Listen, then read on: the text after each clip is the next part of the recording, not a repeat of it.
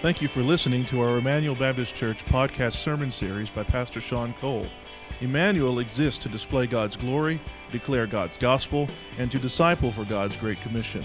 If you have any questions about this message or would like more information about our church, you can visit our website at www.ebc-online.org. Now here's Pastor Sean. We had a Sunday night service, and in the middle of the service, or like right before the service, the youth would come up to me and say, "Hey, Pastor Sean, can we go to Fargo's?" Now, those of you that have grown up in Colorado Springs know what Fargo's is. Fargo's is this wonderful, greasy pizza place that can fit probably a lot of people. It's like a big 2-story building. It's got a Western theme. There's arcades. You can fit about, we would have just awesome times going to Fargo's. So after the service, I'd say, sure, let's go to Fargo's. And then on the spur of the moment, all the youth, all the parents, about 50 of us would descend upon Fargo's on a Sunday night, and we'd have pizza, and we'd have fun, and we'd have all this great time of fellowship. And so Fargo's was kind of a place for our youth group to go and hang out. And right before I left that position as youth pastor to come here to Emmanuel, I said, let's have one last meal at Fargo's. Let's have Pastor Sean's Last Supper. And so I got all the youth together and all the families, and we descended on Fargo's Pizza for that one last time together as a youth group. And those last suppers, those last meals are bittersweet. Because during those times, you get to talk about the memories, you talk about the good times, you have fun, you have fellowship, but it's also bittersweet because you're saying goodbye. Kind of like what we're doing with Andrew and Julie tonight. We're kind of saying goodbye. It's our last time to kind of be together with them as a church family. And so there's something bittersweet about having a last meal with some close friends that you've grown to love over the years. In our passage today in Luke, Jesus celebrates one last meal with his closest friends that he had spent the last 3 years with before he goes to the cross. Now, this can be called the Last Supper because it was the Last Supper that Jesus celebrated with his disciples before he went to the cross. But it can also be called the First Supper because it's the first time anyone had ever instituted the Lord's Supper, commemorating the body and blood of Jesus Christ on the cross. What we would call the Lord's Supper or the Lord's table or communion. So let's read together. Let's pick up where we left off last week. If you remember last week, we spent all of our time talking about Judas.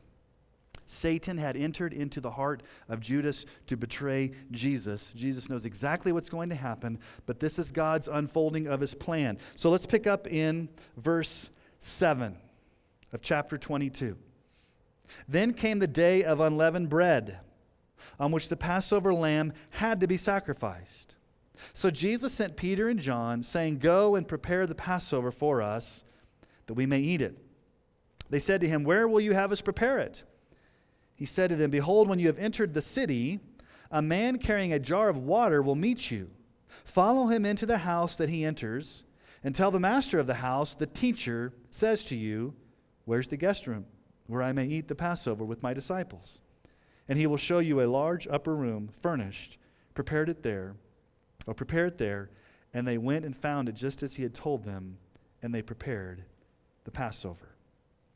I'm not going to spend a lot of time on this section because basically Jesus omnisciently, sovereignly has made all the details come together for the celebration of the Passover meal, this last meal that he's going to have with his disciples. He sends Peter and John to go make preparations, and then they're able to do that.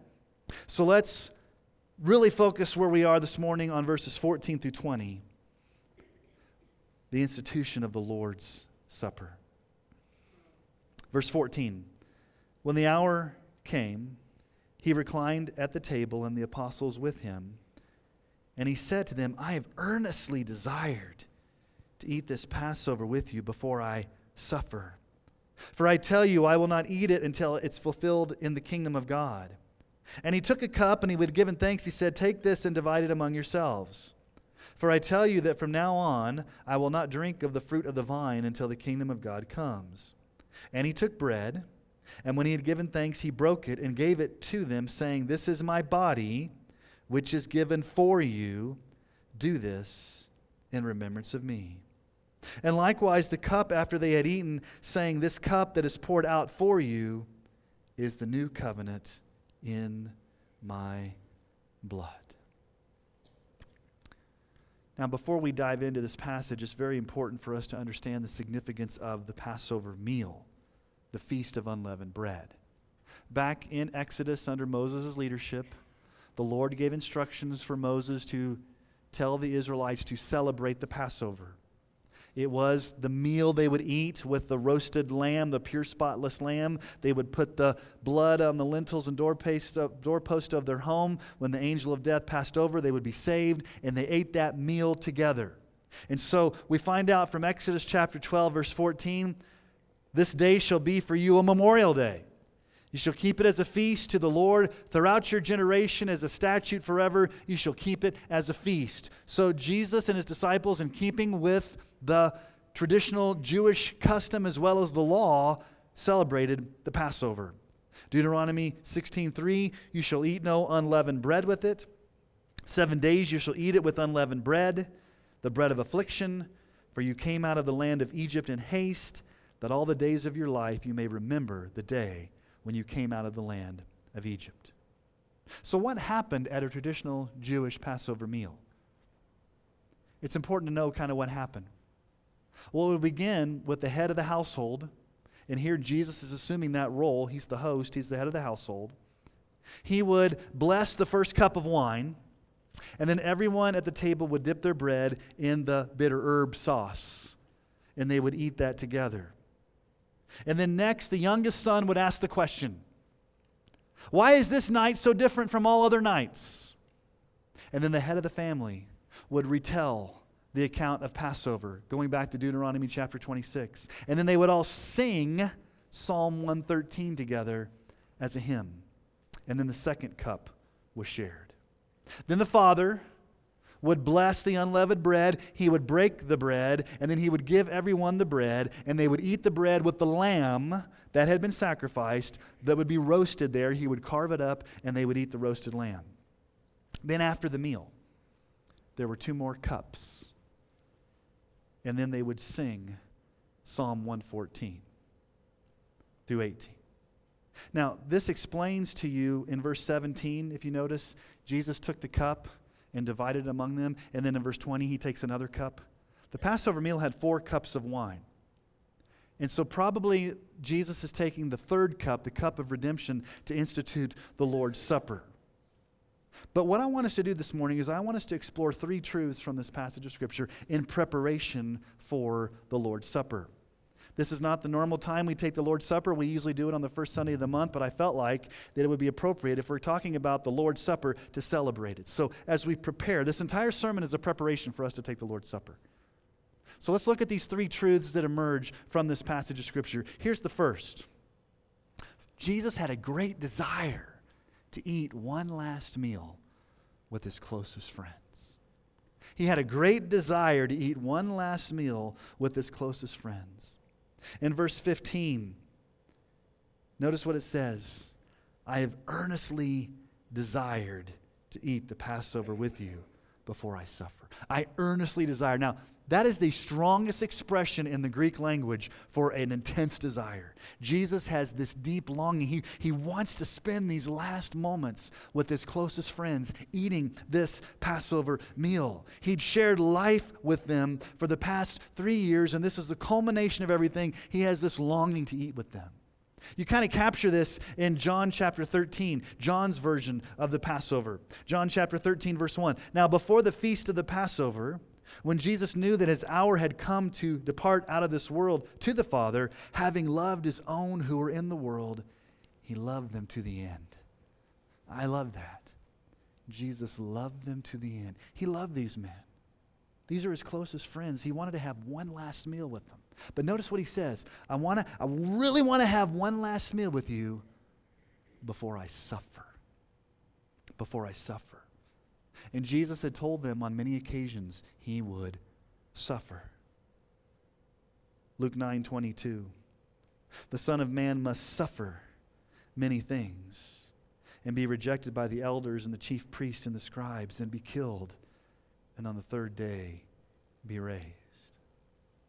This suffering that Jesus talks about is none other than what's going to await him when he dies on the cross.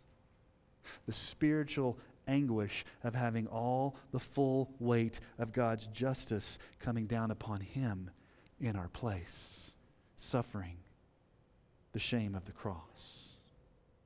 And then in verses 16 and 18, Jesus refers to this fact that he's not going to eat the cup until the fulfillment of the kingdom of God.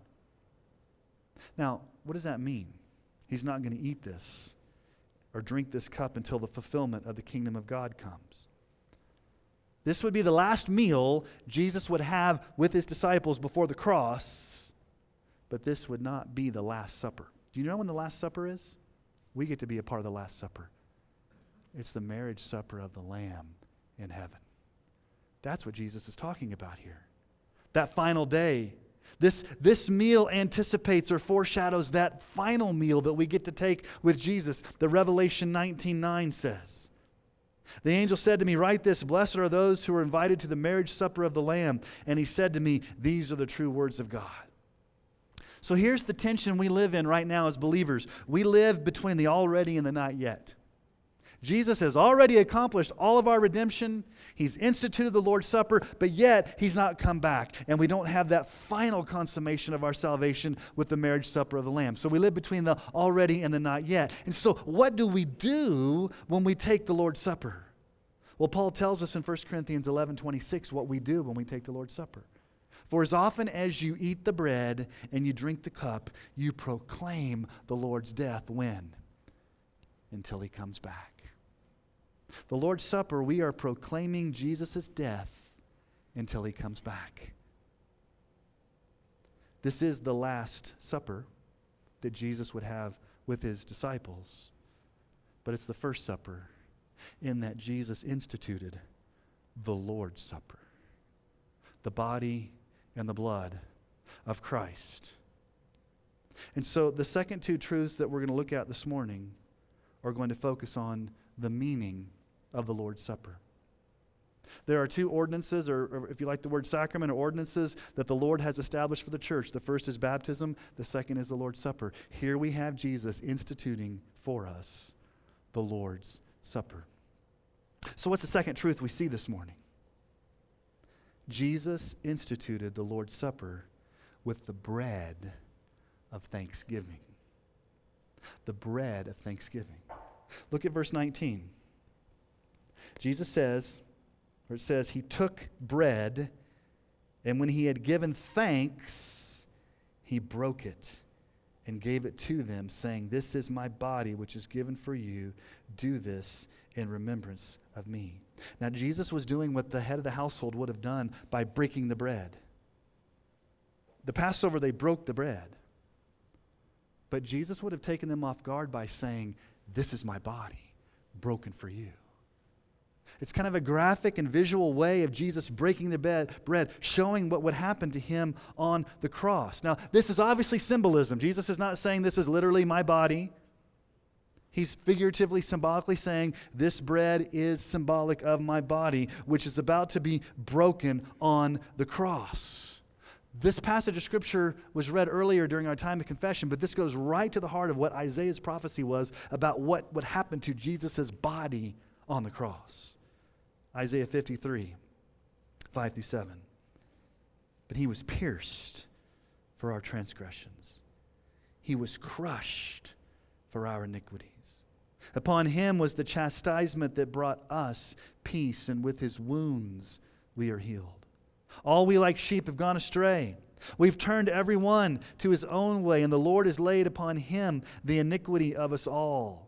He was oppressed and he was afflicted, yet he opened not his mouth. Like a lamb that is led to the slaughter, and like a sheep that before its shears is silent, so he opened not his mouth." Jesus was the true Passover lamb that would soon be led to the slaughter and have his body crushed for our sins, just like that bread was broken in the Passover. A visual way of saying, this is my body. And it's the bread of thanksgiving. So when you take the bread in the Lord's Supper, it should always bring to your heart thanksgiving. You should be saying, thank you, Jesus, that your body was broken for me. It fills my heart with joy and thanks to know that your body was broken for me. There's a small little preposition in that passage of Scripture that packs a punch. Notice what Jesus says there in verse 19. This is my body which is given for you. There's great significance in that little preposition for, that little Greek preposition for. It means as a substitute for, in the place of. This is none other than the fact that Jesus would substitute himself in our place on the cross. He would die as our substitute. He would die in our place, for us, in the place of us. Galatians 3:13. Christ redeemed us from the curse of the law by becoming a curse for us. For it is written, cursed is everyone who's hanged on a tree.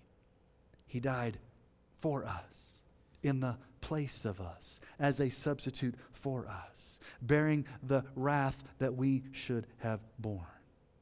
1 Peter 2:24. He himself bore our sins in his body, the broken body on the tree, that we might die to sin and live to righteousness. By his wounds you have been healed. Bearing shame and scoffing rude, in my place condemned he stood. Hallelujah, what a Savior.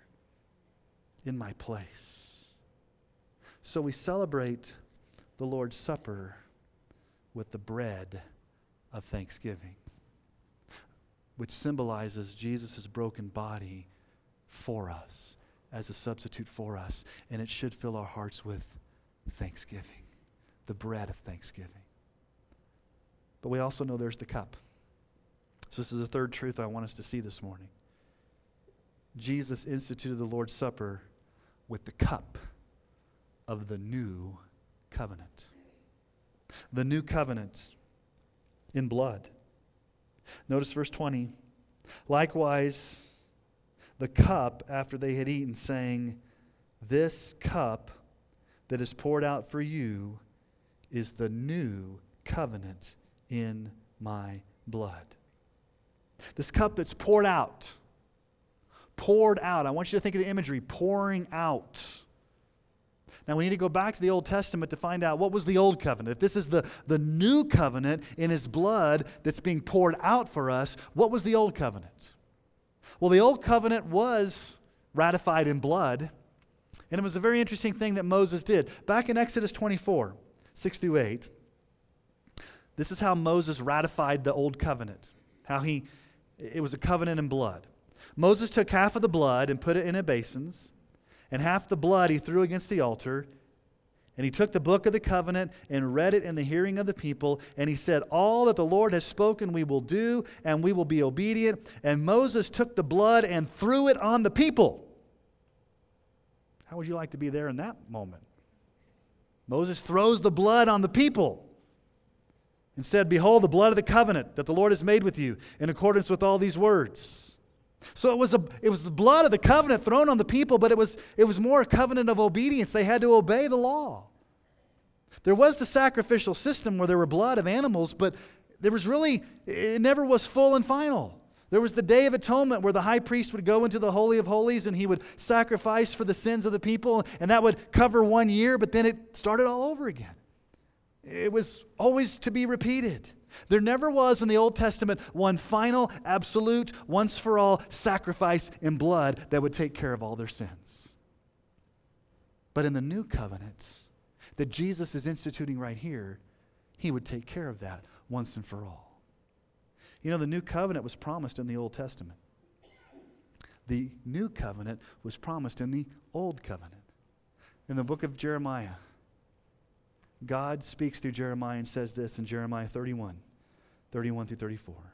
Behold, the days are coming, declares the Lord, when I will make a new covenant with the house of Israel and the house of Judah. The days are coming, and they're right here.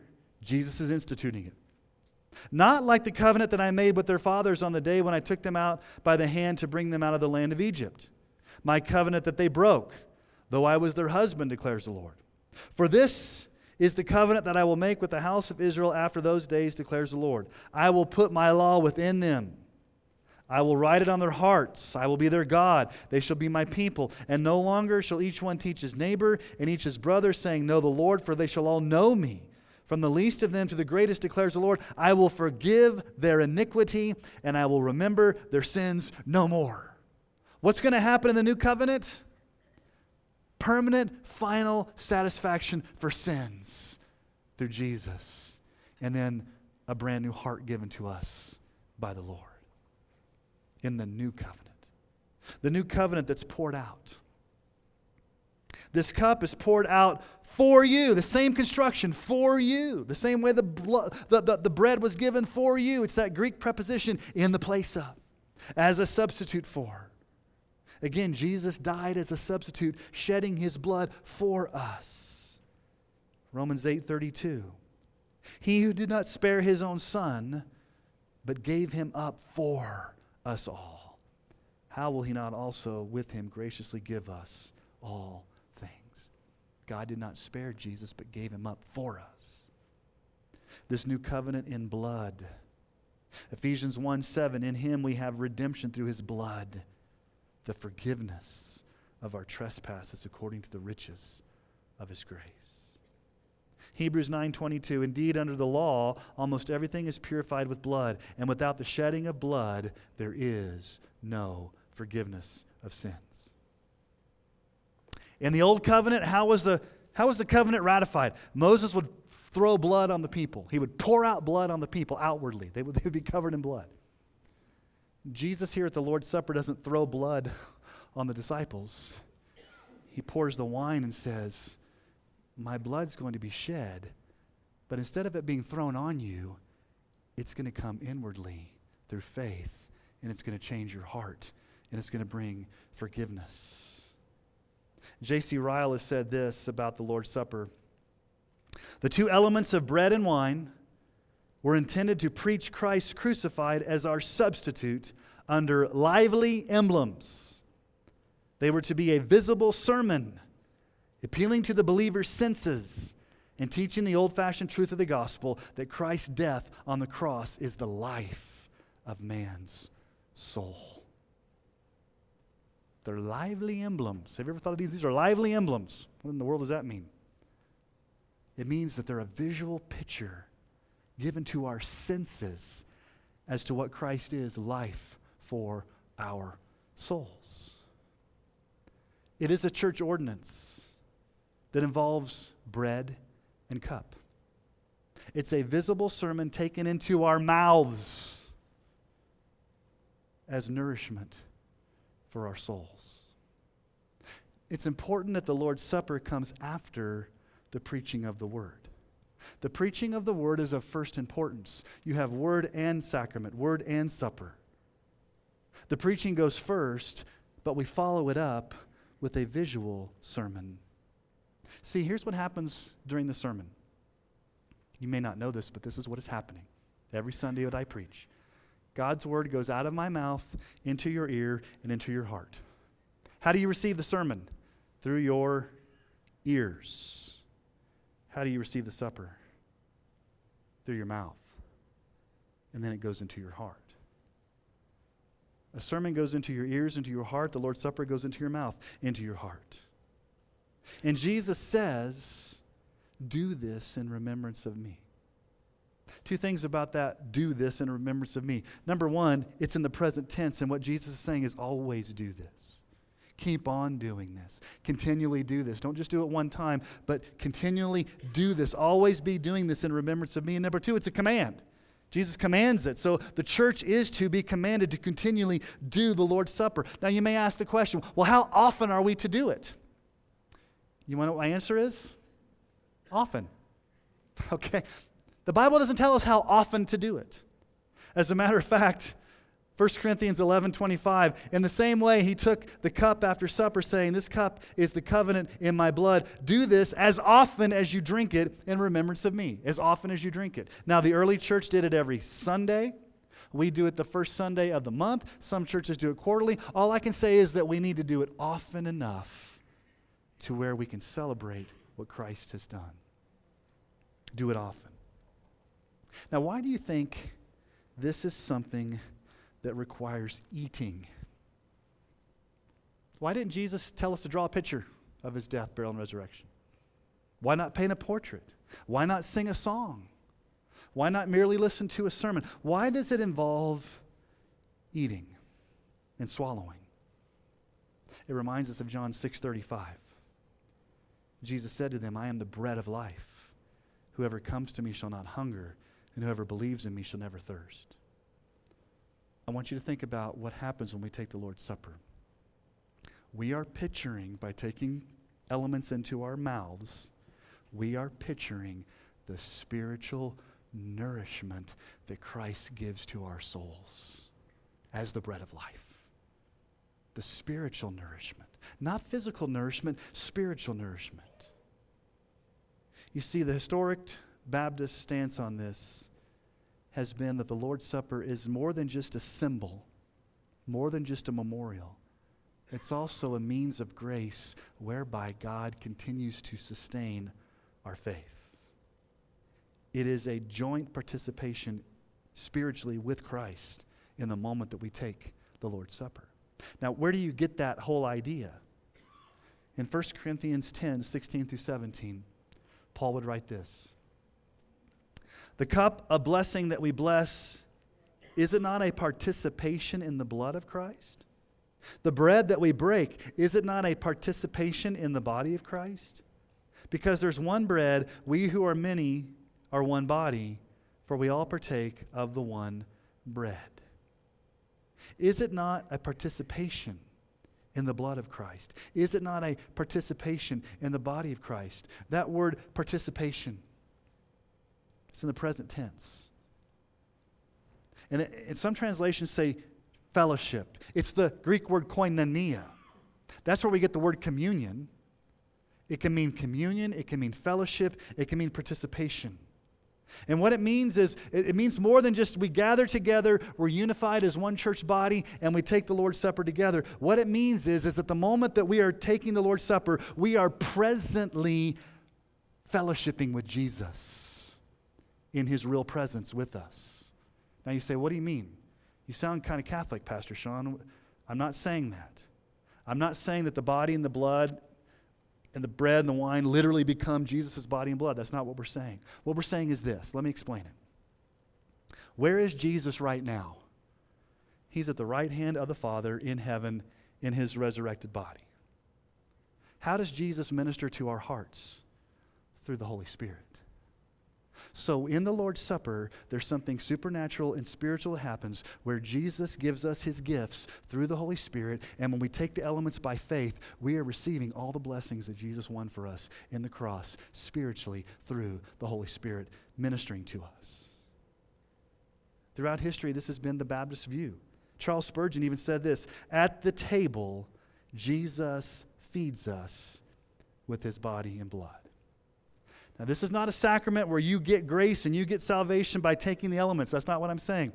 It is a means of sustaining your faith by giving you strength in your soul through the Holy Spirit, giving you that reminder. And so every time you take the Lord's Supper, it's a visual reminder not only of what Jesus did, but what Jesus is doing now by strengthening your soul, giving you grace, reminding you of the blessing of your forgiveness, reminding you that you have peace with God, reminding you of all the blessings you have in Jesus. He's not physically present. He's in heaven. He's spiritually present, not in the elements, but in our hearts through the Holy Spirit. And I can't quite explain it, but there's something that's spiritual that happens when you take these elements into your mouth. You are picturing this nourishment that Jesus gives to your soul to show you that you're his child. It reminds me of what the psalmist said in Psalm 34:8. Oh, taste and see that the Lord is good. Blessed is the man who takes refuge in him. Nobody would have a problem here today if you walked out of here after the service and you went to lunch at your favorite restaurant, and depending on how good or bad my sermon was that day, you would say this, I was really fed by that sermon today. That sermon fed me. I was fed by God's word. Nobody would have a problem saying I got fed by God's word. You get fed by a sermon, but you also get fed literally, spiritually, by taking the elements. How often do you walk away saying, I was fed by the Lord in the Lord's Supper? Going into my mouth, literally into my mouth. He fed my soul spiritually. He nourished me. You know, sometimes we're so worried about what the Lord's Supper, we want to protect it from being a kind of a Catholic sacrament, that we almost go the other way, and it's just only a symbol. It's only a memorial. We don't think about what's happening in the spiritual aspect of taking the Lord's Supper in the here and now, where Jesus ministers to our souls right now. He gives us strength and grace until we reach heaven. Did you know that celebrating the Lord's Supper is a worship experience like no other? It's different than prayer. It's different than singing. It's different than listening to a sermon. There's something special and spiritual that happens when God's people come together in a gathered worship service where we all come together, and somehow Jesus meets us here through the Holy Spirit in our hearts. And when we take the Lord's Supper, we're not only communing with one another as brothers and sisters in Christ, but we're receiving grace, strengthening grace, nourishing grace, grace to keep us going, grace to let us know that we're loved. You see, we're not simply eating a wafer and drinking grape juice. Sometimes kids, I want to take Lord's Supper because I want to have the snack. I want to have the grape juice and the bread. It's not a snack that we're having. It's something very special. We're communing with Christ. We're doing this by faith through the Holy Spirit who lives in us, and we're doing it together, bonded as a church family. So you're receiving spiritual nourishment for your soul, and you're united with all your brothers and sisters in Christ, and it's a cause of thanksgiving and joy. It's the cup of the new covenant in his blood, and it's the bread of thanksgiving. And Paul says in 1 Corinthians 5:7, "For Christ our Passover lamb has been sacrificed." Now here's the beauty of what happens when we celebrate the Lord's Supper. This is what I really love. I've been waiting for this all week. Verse 15. He said to them, "I have earnestly desired to eat this Passover with you before I suffer." Jesus longed to eat the Passover with his friends. Guess what? Nothing has changed. This same Jesus longs to eat the Lord's Supper with his friends this morning. He loves you just as much as he loved those friends.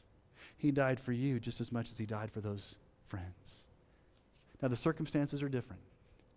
We're not the 12 guys in the upper room physically there with Jesus. We're on this side of the cross. But think about it this way. Jesus eagerly desires to meet with us today and have a covenant meal between friends.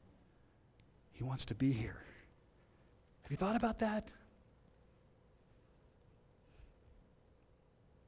Jesus longs to be with his people and to celebrate a meal with us today, where he serves us from his table. He's poured the Holy Spirit into our hearts so that we could experience this joy. Romans 5:5.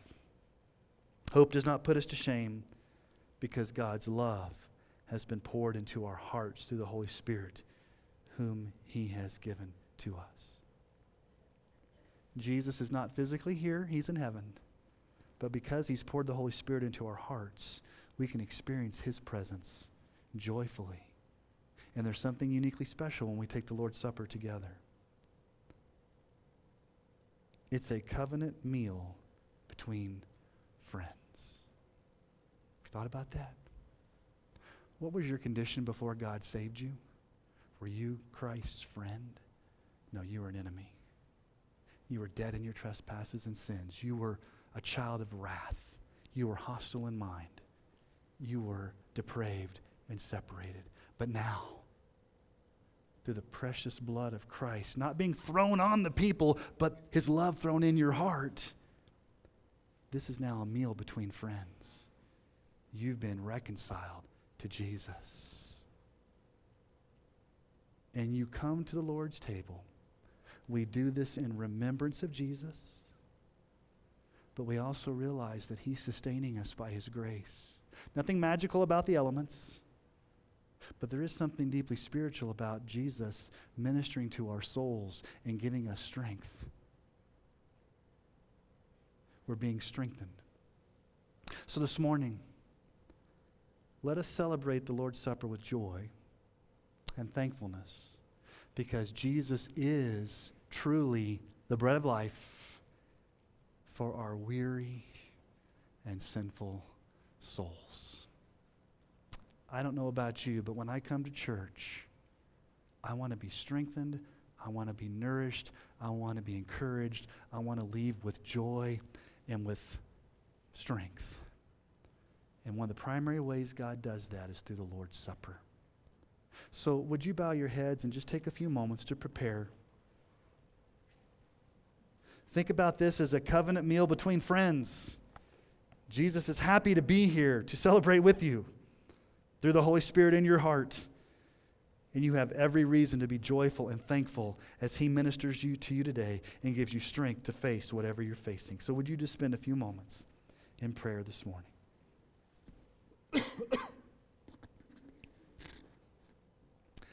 Lord, we are thankful that you long to be with us. It's just a hard thing for us to even think about, Jesus, that you want to be with us. And we know you're in heaven, exalted at the right hand of the Father, so you're not physically with us, but you've poured out your Holy Spirit in our hearts. That through the Holy Spirit in us, both individually and also together as a body, somehow, supernaturally, spiritually, you're with us. And you feed our souls as the bread of life. You nourish us, you strengthen us, you give us joy, you give us hope, you give us peace. And so, Lord, as we celebrate this meal together, would we be thankful? Would we be joyful? And would we see it as a covenant meal between friends? We were once your enemies, but now we're friends. And it's all because of your cross, Jesus, your blood shed and your body broken for us. So may we enjoy this meal with you. And it's in Jesus' name that we pray.